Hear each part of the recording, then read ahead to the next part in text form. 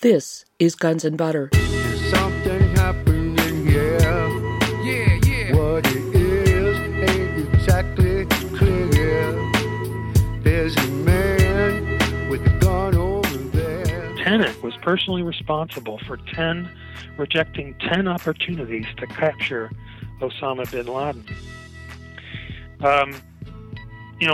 He just really was not fighting terrorism, but at the same time he was hyping the idea of Al-Qaeda being such a big threat. So those two things are conflicting, and they point to the idea that Tenet, along with several other of the suspects, were actually promoting a myth about terrorism that they would potentially exploit at some time in the future, and perhaps 9/11 was that opportunity. I'm Bonnie Faulkner. Today on Guns and Butter, Kevin Ryan. Today's show, Another 19, Part 3.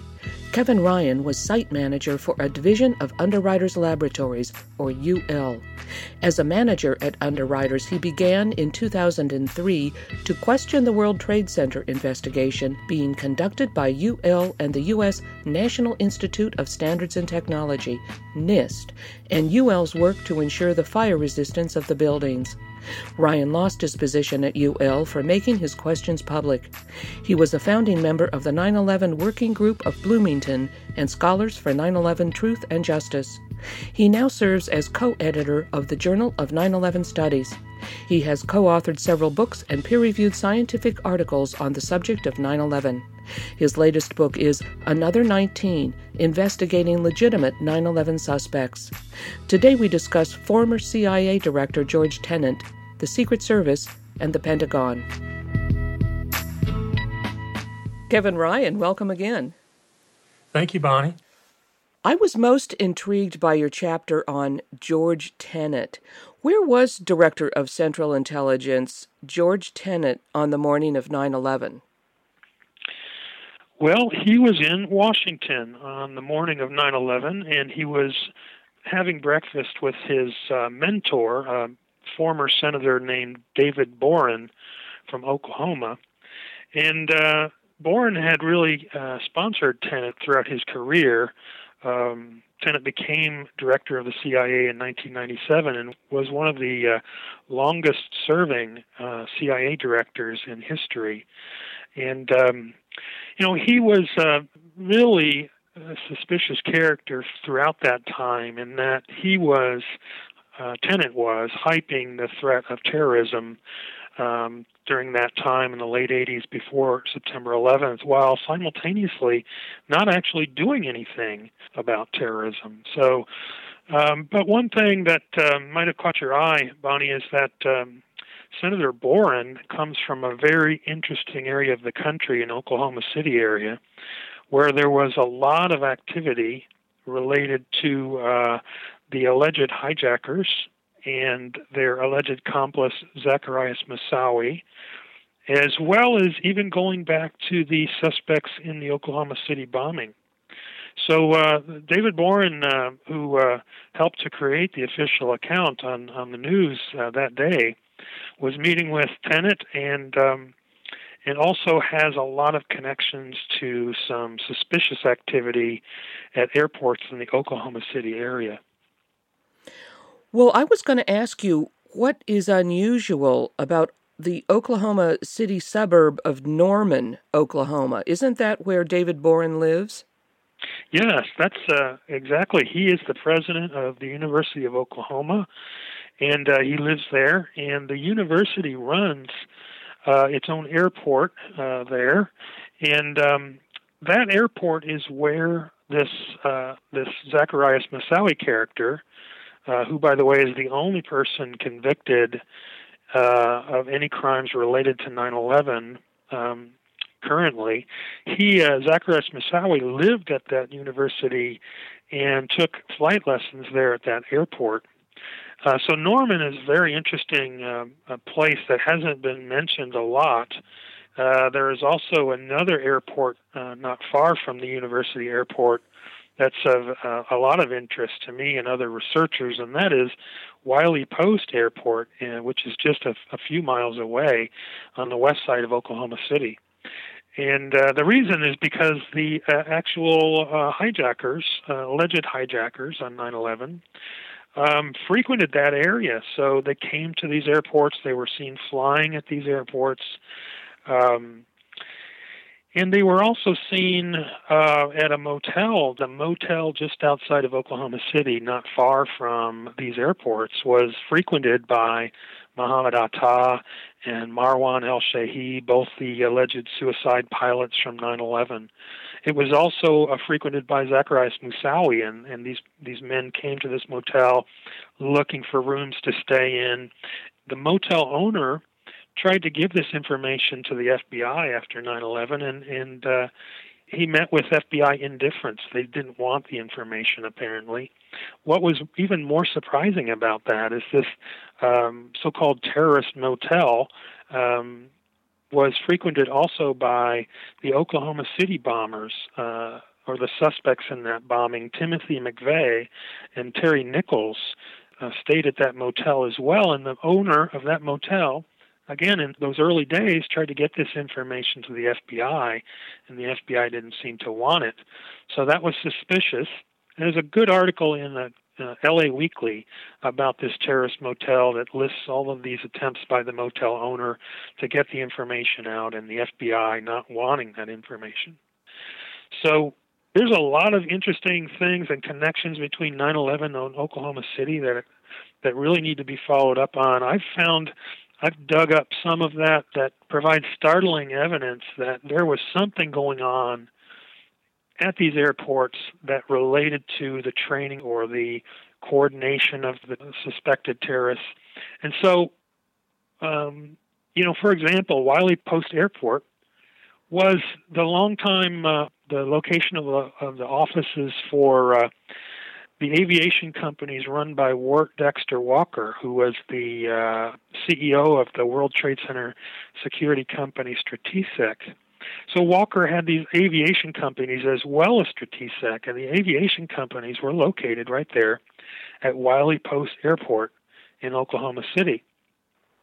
So that's interesting because the alleged hijackers, Atta and el-Shehi and a number of others, were seen flying at Wiley Post Airport, had come and looked into classes both there and at the University Airport in Norman. But also because after 9/11, Strategic and the other aviation companies that Walker ran all went bankrupt, coincidentally. And so as Walker moved out of his Wiley Post Airport offices, the person who moved in was a man who ended up being the lead witness in the Zacharias Moussaoui trial. Now, this is just really startling that the reason he was a witness is that he was the trainer for Zacharias Moussaoui at Norman, at the University Airport in Norman.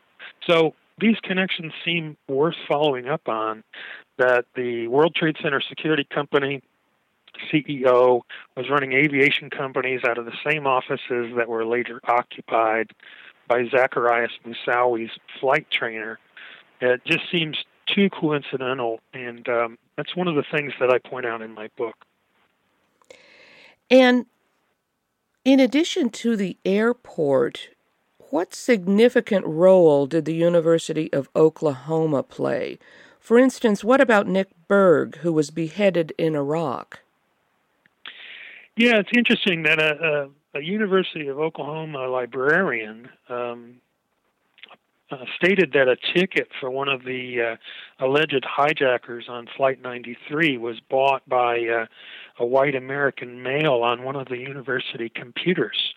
And it's been speculated that the ticket that was purchased at the University of Oklahoma for one of the alleged hijackers was purchased by a man named Nick Berg, who was an American, who was supposedly a student in Norman, and was later the victim of a famous Al-Qaeda kidnapping and beheading.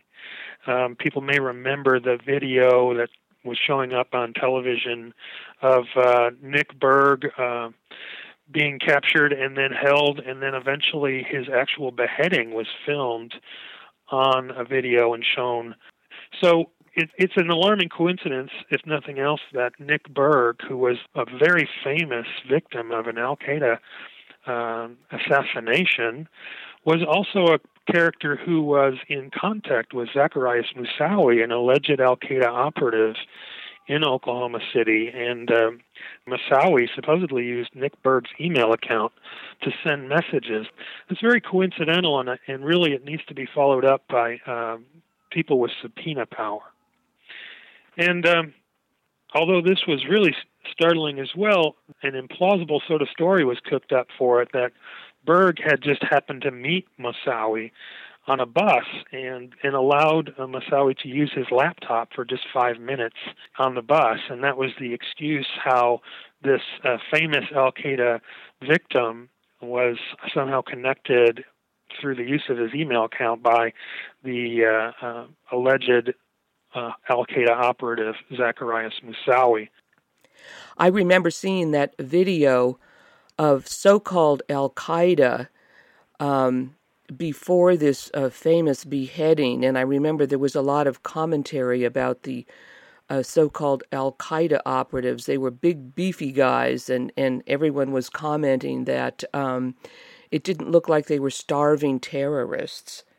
Yeah, exactly. That's what I felt as well. When you looked at those early propaganda videos, you can't call them anything but that due to the timing, the political convenience of the timing of the videos to kind of promote the ongoing fear of Al-Qaeda. But you could see right away there were some very interesting similarities between what was going on in these videos and what went on in U.S. prisons for Al-Qaeda terrorists. I mean, the terrorists were dressed in the same sort of orange clothing as if Al-Qaeda was going to use the same procedures as the U.S. prison system. And the Al-Qaeda terrorists looked, as you said, very hefty. They really, if you look at their hands, they look like white people. Their faces were almost entirely covered, so you couldn't tell. But those videos are very suspicious. Was George Tenet close to Bandar Bush? Yeah, actually, George Tenet and Louis Freeh, who was the director of the FBI at the same time, both of them had developed close relationships with Prince Bandar, who was a Saudi prince, and he was the ambassador to the United States at the time. And there are a lot of interesting things about Bandar. He was called Bandar Bush because he was so close to the Bush family, almost a family member. And George Tenet had developed close relationships in private communications processes that circumvented the normal CIA communications processes. So he had his own communications feed to Prince Bandar, and the same sort of thing was true of Louis Freeh, who was the FBI director at the time. Now, this is very surprising because Bandar's wife, Princess Haifa, was accused, and there is evidence suggesting that she was funneling money to the alleged hijackers in the United States. And so that was not really followed up on partly because it was part of the evidence presented in a lawsuit made by the 9/11 victims' families that was ultimately thrown out by the court on a technicality. The ability to sue a foreign government was not supported, and of course the Obama administration for some reason was against that lawsuit as well. But Prince Bandar should be followed up. George Tenet has another interesting connection to Louis Freeh because they both joined the board of a company called Viisage, Viisage, Viisage Corporation, which is the maker of very high-tech homeland security equipment. They both joined the board of that company in 2006 after they left their roles in government. But that company had been flagged by the Securities and Exchange Commission for 9/11 insider trading. That fact was brought out in some FBI summary documents. And so it seems very revealing that George Tenet and Louis Freeh, who are the two men most responsible for failing to capture or kill these alleged hijackers, just showed up on the board of a company that was flagged by the SEC for insider trading related to 9/11. There weren't that many companies that were flagged for 9/11 insider trading, just a handful, and one of them was this Viisage company. So that needs to be followed up on as well, but it is also another alarming coincidence. I'm speaking with chemist, research scientist, and author Kevin Ryan. Today's show, Another 19, Part 3. I'm Bonnie Faulkner. This is Guns and Butter. What was CIA's new venture, In-Q-Tel? In-Q-Tel was a kind of a business incubator that the CIA ran. So it's a pseudo-governmental company, semi-private company. And what they did is they looked for emerging technology. They looked for emerging software companies and other kind of high-tech science companies that somehow would develop into sources of new technology for the CIA. And George Tenet started that company along with some very interesting people, Paul Kaminsky, who was associated with the RAND Corporation and also worked later with a couple of the high-level military people who were missing on 9/11, Hugh Shelton and Mike Canavan.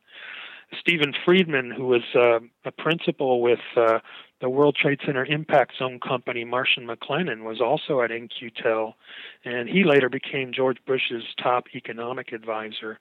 He's connected to a lot of the people who are of interest with regard to 9/11 as well. Norman Augustine, who was the CEO of Lockheed Martin, was in on this In-Q-Tel operation, and he was a director at Riggs Bank, which is very interesting because that's where Princess Haifa had her account that she was funding the alleged hijackers from. So In-Q-Tel is of great interest in many ways, and George Tenet was a primary founder and leader of that company. What was the worldwide attack matrix that Tenet presented of September 15th, 2001? Well, Tenet, instead of responding to all of the alarming anomalies that he was associated with regard to 9/11, I can go through those, but instead of following up on the unanswered questions of 9/11 right away and investigating what happened, instead he came up with this basis for the war on terror called the Worldwide Attack Matrix. It's basically a plan that was followed through as kind of the blueprint for the war on terror that he came up with immediately after 9/11, just immediately, and presented to the White House. So, there's just so many reasons to investigate George Tenet that, his background in creating the blueprint for the war on terror is only one of those. His connections to David Boren, as we mentioned, and Boren's airport where the alleged hijackers trained, and all the other things going on in Oklahoma City. Tenet was responsible for the CIA pretty much allowing two of the alleged hijackers, Al-Midar and Al-Hazmi, to travel the United States and stay in the United States and do whatever they wanted while they were here without being followed or investigated. His connections to Prince Bandar, as you said, those have to be followed up. His connections to 9/11 insider trading. He had made a decision to disband the Osama bin Laden unit of the CIA in 1998, and he's never had to answer for that. He's been accused by CIA operative Michael Scheuer of canceling or rejecting 10 separate opportunities to capture Osama bin Laden prior to 9/11. That Tenet was personally responsible for rejecting 10 opportunities to capture Osama bin Laden. He just really was not fighting terrorism, but at the same time he was hyping the idea of Al Qaeda being such a big threat. So those two things are conflicting, and they point to the idea that Tenet, along with several other of the suspects, were actually promoting a myth about terrorism that they would potentially exploit at some time in the future, and perhaps 9/11 was that opportunity.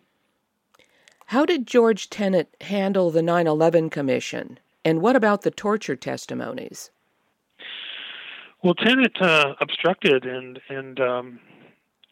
tried to prevent any serious investigation into 9/11. He was uncooperative with the Joint Congressional Inquiry.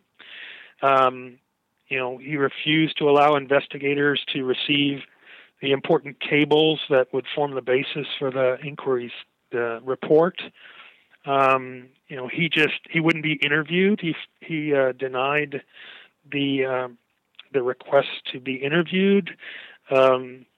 He just was very obstructionist, and that sort of thing it should just not be tolerated. We had just suffered the greatest attack in the history of our country, and the official account was that these investigative agencies, the CIA and the FBI, were not working together, and they were not doing their jobs sufficiently.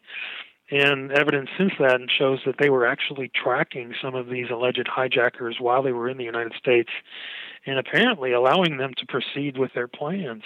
So for George Tenet to refuse to be interviewed, to not provide the information that is being requested by these congressional investigations, it's just outrageous that he was able to get away with that.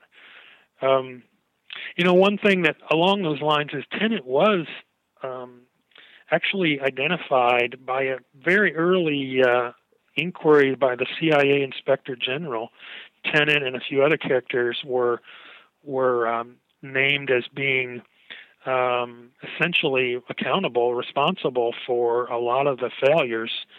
And this CIA Inspector General report suggested there needed to be accountability. There needed to be some response to the fact that these people did not do their jobs.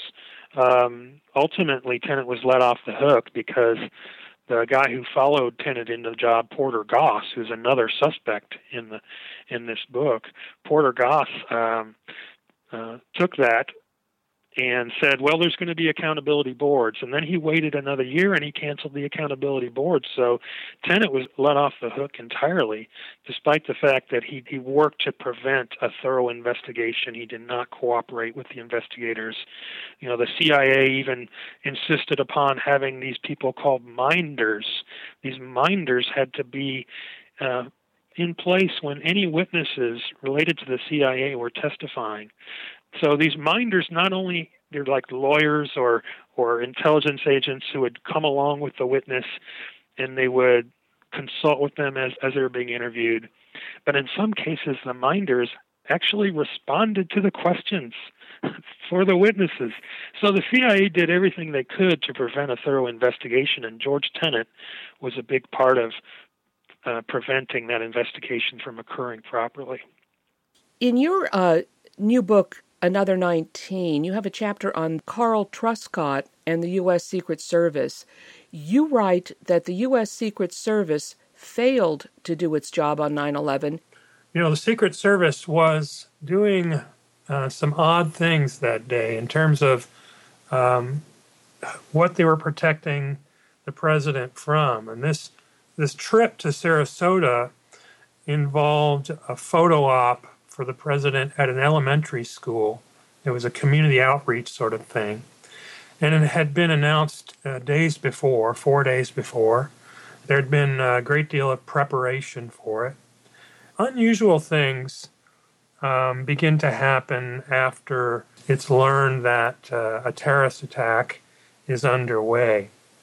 So, the Secret Service was protecting Bush very well up until that point of when he arrived at the elementary school. And this was just a few minutes after 9 o'clock at the exact time that the second plane hit the World Trade Center.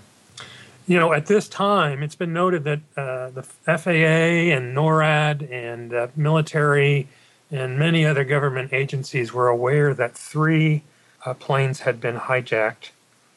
And at that very moment, that 2 of them had impacted the World Trade Center. And yet, the Secret Service allowed the President of the United States to enter this elementary school, a location that was widely publicized before, and not only enter the school after the second plane had hit, or as the second plane was hitting, but remain in that school for 35 minutes. As I go into in the book, there are certain important questions that need to be resolved with regard to the Secret Service and their behavior that day. So the first thing being that they allowed the president to be there for 35 minutes after they knew that the country was under attack. So, as I said in the book, either that's a failure to protect the president, but the alternative explanation was they knew he was not a target, that they allowed him to stay there and didn't do anything to whisk him away and protect him, which is normal policy and procedure for the Secret Service. That's their job. The Secret Service's Presidential Protective Division, which was led by Carl Truscott. Although Carl Truscott was actually in the White House with the vice president, he had a supervisor there who was leading the travel entourage for the Secret Service and the president. That was Edward Maranzel. Did Bush even give a televised speech while at the school in Florida? Yes, absolutely, he did. So while he was there for this 35-plus minutes, he gave a televised speech, and he let the world know that he was there, still there at that school, the highly publicized location that he was not being removed from. So that's even more reason to wonder if the Secret Service knew that he was not really a target. And this is fairly well known that President Bush sat in the school reading with children even after he had been told that the country was under attack. At the time, President Bush's White House spokesman, Ari Fleischer, was apparently calling the shots for some reason. He was trying to get the attention of the president without the press corps around him seeing it, but he was holding up a sign. A few journalists noticed that Ari Fleischer was holding up a sign with big block letters saying, "Don't say anything yet," to the president. As the president was just sitting there, Bush was sitting there doing nothing and being told by his press secretary to not say anything. So all of these things are very odd, but again, that indicates that possibly the Secret Service and the president's detail knew that the president was not a target. That's a big question. I go into the book about a few people that were part of that detail, one of them being Joseph Hagan, who was Bush's deputy White House chief of staff for operations. He had also been an assistant to George H.W. Bush back in the first Bush 1 administration. And he came to the George W. Bush administration from what was called the United Fruit Company, which is a well-known company in terms of being kind of a CIA asset organization. Yes, isn't that Chiquita Banana? Yeah, the United Fruit Company, going back to the coup in Guatemala in 1954 and so forth. They've been a organization that's been involved in CIA coups around the world, and so Hagan was a vice president for them, and then he came into the Bush administration. He had responsibility for Air Force One and for the White House Communications Agency and for the Secret Service Presidential Protective Division, at least from the White House point of view. And the interesting thing is Hagan is not mentioned in the 9/11 Commission report at all, despite being in such an important role. And the fact that the president was not protected should have led to all of these people being investigated. I'm speaking with chemist, research scientist, and author Kevin Ryan. Today's show, Another 19, Part 3. I'm Bonnie Faulkner. This is Guns and Butter. According to your book, the largest Secret Service field office in the U.S. was in World Trade Center Building 7, which had already been evacuated by the time Bush even reached the school. Hadn't the Secret Service set up a meeting that very morning at WTC 7? Yeah, this is very interesting that there actually were terrorism-related meetings being organized by the Secret Service in conjunction with Larry Silverstein, who was the owner of Building 7 and the leaseholder for the towers. So the Secret Service and Silverstein had coordinated this terrorism-focused set of meetings in Building 7 on the morning of 9/11. And as I say in the book, there were some interesting military explosive removal groups that had been invited to that meeting and just happened to be there at the time that the buildings were going down. The agency had invited these explosive disposal units from the Army and from the Navy to attend this meeting. Truscott had actually worked in Building 7 when he was assigned to the Secret Service in New York, but he was in Washington at the time, and as you said, the Building 7 had been evacuated, and Truscott was in the Presidential Emergency Operations Center at that time with Cheney. Was air cover provided for Bush's motorcade to the airport or even for Air Force One? No, the Secret Service did not request air cover for Air Force One or for the motorcade. And the interesting thing is the motorcade appeared to take off in one direction and turn around and come back and go in another direction. And it's kind of reflective of what the president did once he was on Air Force One. Flying around the country from Florida to Barksdale Air Force Base in Louisiana, and then up to Nebraska, and finally coming back to Washington later in the day. What's also interesting is that Vice President Cheney, just this year in 2013, has admitted in a documentary airing on Showtime that despite all of the 9/11 Commission's claims that both Bush and the Secret Service were making these decisions as to where the president should go, Cheney says he was actually in charge that day. He says that now, and he was telling the president to stay away from Washington. So those are interesting comments that he's made, and they do make more sense given that one would think the Secret Service would want the president secure, and the country would need the president in Washington while these attacks were going on. What about the threat against Air Force One, Angel is next, as reported by William Safire at the time? Yeah, this is another reason why it's strange that the Secret Service did not request air cover, because in the 9/11 Commission report as well, it says that there was a threat to Air Force One. And they did track it down to a misunderstanding, apparently. But be that as it may, that gives even more reason to wonder why there was no air cover for the motorcade and for Air Force One if it was known that Air Force One was in fact some kind of target. Even if it was a misunderstanding at the time, they wouldn't possibly have known that at the time. So people must wonder why the president was not protected.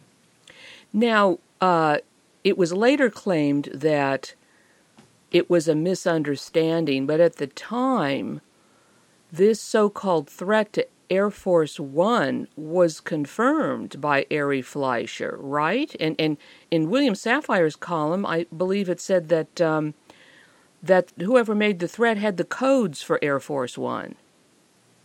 Yeah, and I've heard all of that, and I report on it a little bit in the book, but I try to emphasize the fact that that is just more reason to wonder why the Secret Service wasn't doing its job. So we can't say for sure if these stories are some sort of excuses for example, why the president was flying around the country randomly, or if they were real threats. And if they were, we have to wonder why there were no appropriate steps taken to protect the president with jet fighter escorts for the motorcade and also for Air Force One.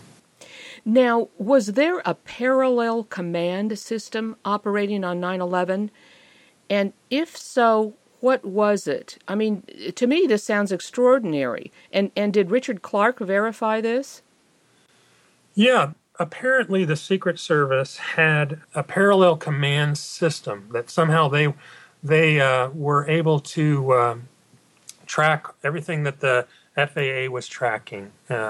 We do know that the Secret Service operated something called Tiger Wall, which was an air surveillance system. And they were aware, we know through the FOIA release documents, that Carl Truscott was aware that aircraft had been identified en route to the Washington area. So he must have known that very early, and yet he didn't take measures to protect the vice president according to the official account.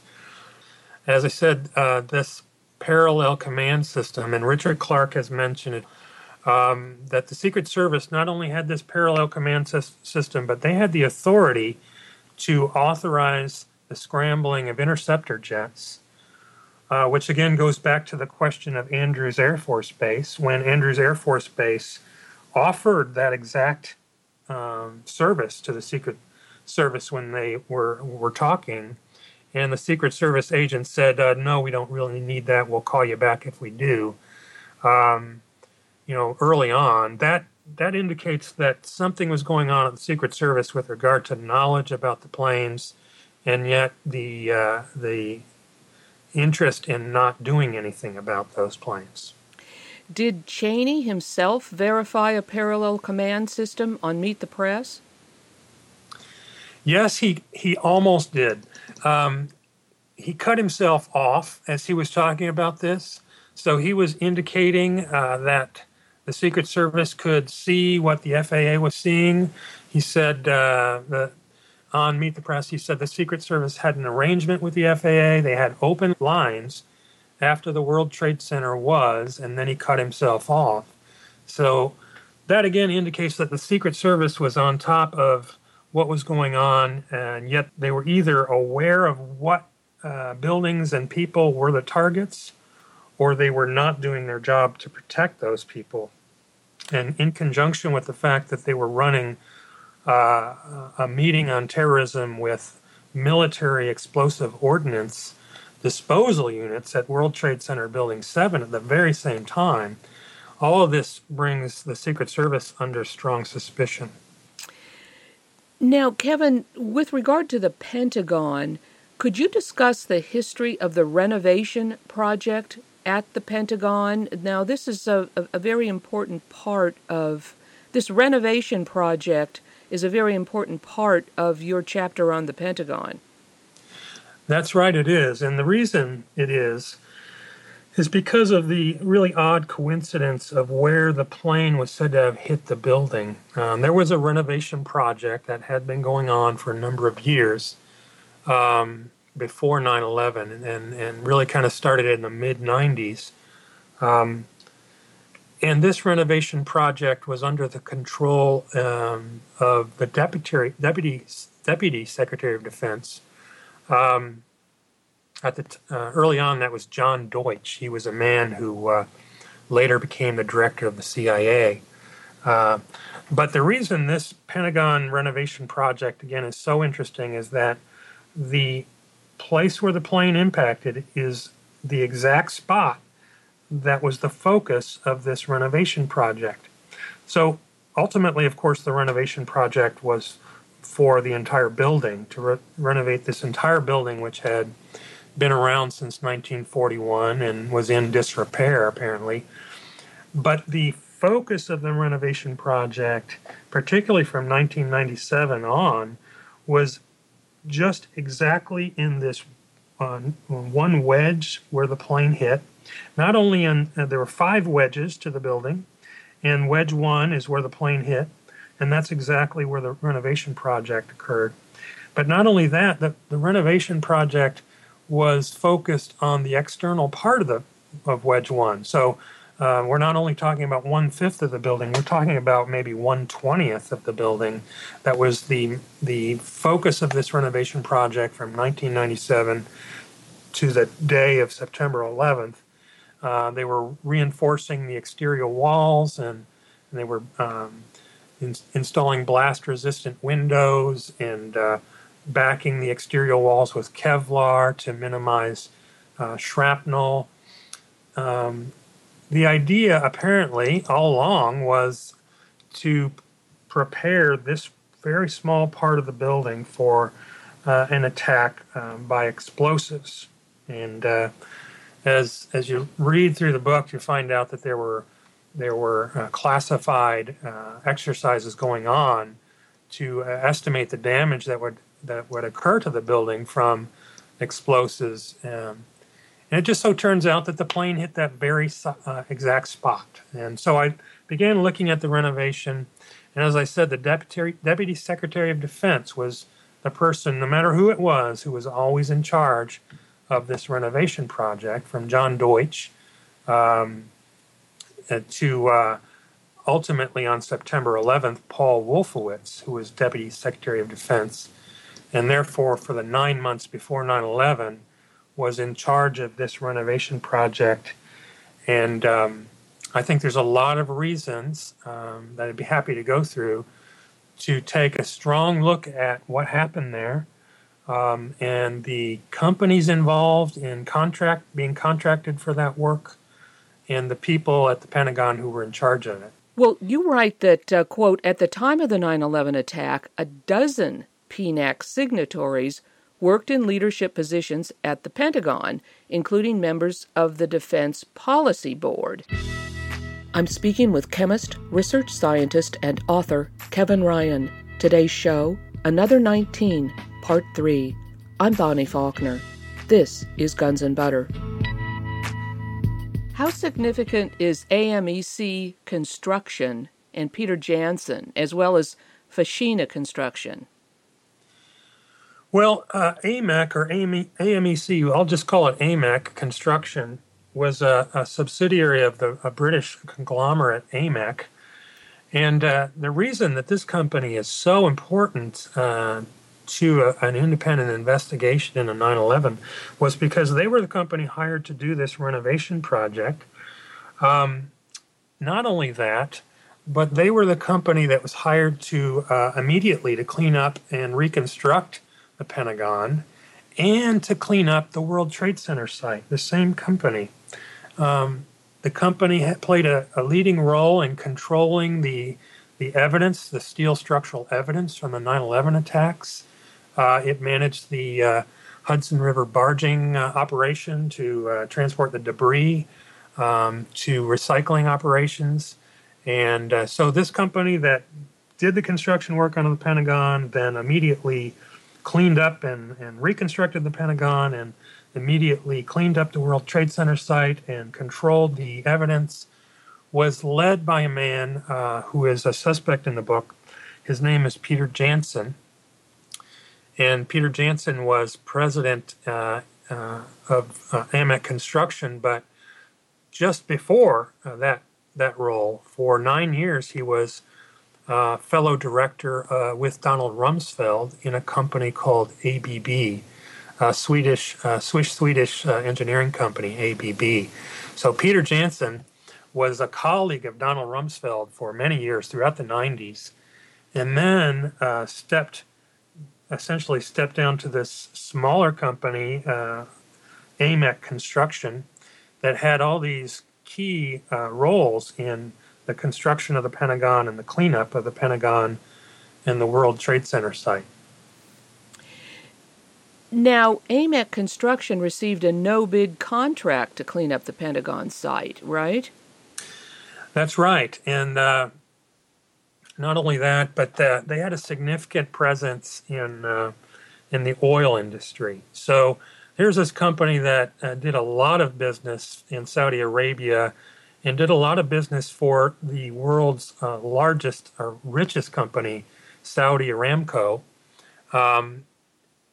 Suddenly getting no-bid contracts and doing all this work and being led by a colleague of Donald Rumsfeld, and yet they really aren't investigated at all. They didn't have any casualties, even though they had supposedly over 100 people working in the exact spots where the plane hit. Another part of the fatalities that day, of course, there were many people who died, but no high-level leaders of the Pentagon were killed. And yet, these people who were working in accounting offices and looking into the missing trillions of dollars that Donald Rumsfeld had announced on September 10th, they did die. So AMEC is a very serious suspect in terms of being a company, and the person who led it, being a colleague of Donald Rumsfeld, should be a strong suspect in the crimes. Now, you've mentioned that there is evidence of explosions at the Pentagon. Have you ever uncovered evidence that a commercial jetliner ever plowed into the Pentagon, as claimed by officialdom? Well, in the book, I hypothesize something slightly different than is commonly considered within the 9/11 truth movement. Typically, there are arguments as to whether a plane did or did not hit the building, and there are good reasons to believe both of those positions. There's a lack of large debris in the area. There's a strong suspicion of how the plane could possibly have flown so low at such high speed without coming apart or injuring the witnesses who are said to have been there. But there's also reason to believe that that the plane possibly could have been flown through remote-controlled, GPS-guided technology, which did exist at the time. And the types of things that we're talking about have to do with GPS, as I said, and technology called the Wide Area Augmentation System. Now, a lot of people, of course, feel that the evidence leans toward a missile hitting the Pentagon instead of a plane. Now, I interviewed Hollywood producer Paul Cross not too long ago. He happened to be in Washington, D.C. on the day of and drove over to the Pentagon. He was actually somewhere, I think, across that highway that goes in front of the Pentagon, and he said he got there, and to his astonishment, there was no plane there. And it, of course, changed how he saw the world. So I was just wondering if you've ever come up with any evidence of a commercial jetliner. I mean, there's all sorts of theories about, of course, what hit the Pentagon or what didn't hit it.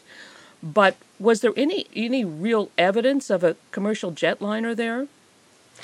I think the evidence that seems most compelling has to do with pieces of fuselage, and not very large, that are red, white, and blue, the colors of the American Airlines insignia. That there are photographs of such pieces on the lawn. And so there is some evidence that possibly that an American Airlines plane was the victim of the explosives, and there is a lot of evidence indicating explosives at the Pentagon. There were many witnesses saying that there were explosions going on.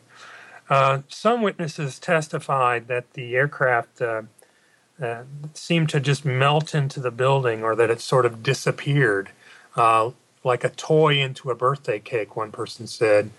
Another person said it was in the air one moment and it was in the building the next. And so what I hypothesize is that the plane was guided as if it was a missile, using basically missile technology, into the area.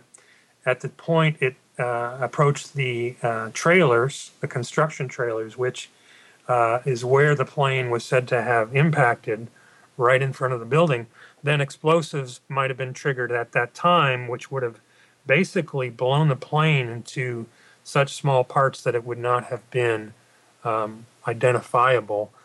Now that is all up for for discussion, of course. And really, the point I try to make in many cases is that what exact aircraft type might have hit the building doesn't necessarily change who the suspects would be or where the investigation would go. So if you read my book, you see that it would still have had something to do, in my opinion, with the renovation project if explosives were involved, were planted there at the site. It would still have to do with the disabling of the air defenses. It would still have to do with the people who were in charge at the Pentagon and why they didn't suffer any injuries themselves and why they didn't respond to the attack in an effective way. But when we get to the damage to the building and the aircraft, the use of explosives is really the key. The use of explosives can explain the damage done to the building, meaning that in some people's minds, the holes that were created and offered as evidence that a plane actually went through 3 fortified rings of the building. All of that could be explained through the use of precisely placed explosives. And also a limited amount of recognizable aircraft debris can also be explained through the use of explosives. But Kevin, if the official story posits that a commercial jetliner hit the Pentagon, why would they want to blow up the evidence? I don't get that. Well, okay, so this is the thing. If a plane of that kind was to hit a building like that had been heavily reinforced, it would not have done a whole lot of damage. That's the problem that they had. So now I can't explain why they did it in exactly the way they did it, but I can tell you that you can find videos online of jets hitting a concrete wall and just disintegrating. They don't do much to a concrete wall. This plane, in fact, had a carbon nose. I mean, the Boeing airliners are known to have soft noses and aluminum fuselage, so they're not very strong other than the engines, which are made of titanium. And so there are pictures of engines in the buildings, and people do discuss what those engine parts indicate and where they came from. And I think there's an argument about that. But in any case, the explosives would give the idea that somehow this big thing came through and it crashed through the building, where in fact it's unlikely that a Boeing 757 would have been able to punch through 3 separate rings of the Pentagon, especially after they had been reinforced. Well, right, that's impossible. We, of course, talk about hijackers because that is such an integral part of the official narrative. But have you ever discovered hard evidence that any of the planes were actually hijacked? Well, that's a good question, because the 9/11 Commission, one thing that's important to know is the 9/11 Commission did not tell us how any of the airliners were hijacked. They didn't even really tell us how any of the hijackers, alleged hijackers, might have entered the cockpits of the planes. And there's so many unanswered questions about how they could have hijacked the planes. If you take the 9/11 Commission report at face value, the alleged hijackers really didn't have a plan. There were procedures for locking the cockpit doors, and apparently the alleged hijackers got by all of that. The hijack codes, which all of the crews were trained to enter into the transponders, took just a matter of seconds, and they were trained to do it immediately under any threat. None of those hijack codes were entered in any of the 4 planes. The evidence for the alleged hijackers goes back to a couple of weak things. There are a couple of videos, and in my book I mention that one of the videos, the strongest one, there really are 2 only. One's in Portland, Maine, where Muhammad Atta was supposedly taking an inexplicable trip overnight right before the 9/11 attacks. Went to Portland, Maine, then came back. There's a video of him in the Portland airport. The only other video of the alleged hijackers entering the airports is from Dulles Airport, where the Flight 77 hijackers were all apparently shown entering Dulles Airport and being screened and so forth. That video system, coincidentally, had been managed by the company Stratesec, which is of great interest because it had so many security contracts for the World Trade Center, for Dulles Airport, of course, and for United Airlines. So the evidence showing that the alleged hijackers might have actually hijacked the aircraft is very weak, whereas the technology available and the evidence of what the planes did strongly indicate that those planes might have been taken over by GPS-guided remote control technology that was available at the time. Kevin Ryan, thank you very much. Thank you, Bonnie. Something happening here. Yeah. What it is ain't exactly clear. There's a man with a gun over there. I've been speaking with Kevin Ryan. Today's show has been Another 19, Part 3. Kevin Ryan earned a B.S. in chemistry from Indiana University and has worked as a chemistry laboratory manager for many years in Bloomington, Indiana. He is the former site manager for Environmental Health Laboratories in South Bend, Indiana, a division of Underwriters Laboratories, or UL. Kevin Ryan is co-editor of the Journal of 9/11 Studies, which publishes peer-reviewed research, and a founding member of Scholars for 9/11 Truth and Justice. He has co-authored several books and peer-reviewed scientific articles on the subject of 9/11. Visit www.journalof911studies.com. That's journal of the numbers 911studies.com. Many of his articles can be found at www.ultruth.com. That's ultruth.com. His new book, Another 19, Investigating Legitimate 9/11 Suspects, can be found at www.another19.com. That's another, the numbers 19.com. Guns and Butter is produced by Bonnie Faulkner and Yaramako. To leave comments or order copies of shows, email us at blfaulkner@yahoo.com. That's blfaulkner@yahoo.com. Or Faulkner@gunsandbutter.org. Visit our website at www.gunsandbutter.org. Hey yo, these are some serious times that we living in, G. And a new world order is about to begin. You know what I'm saying?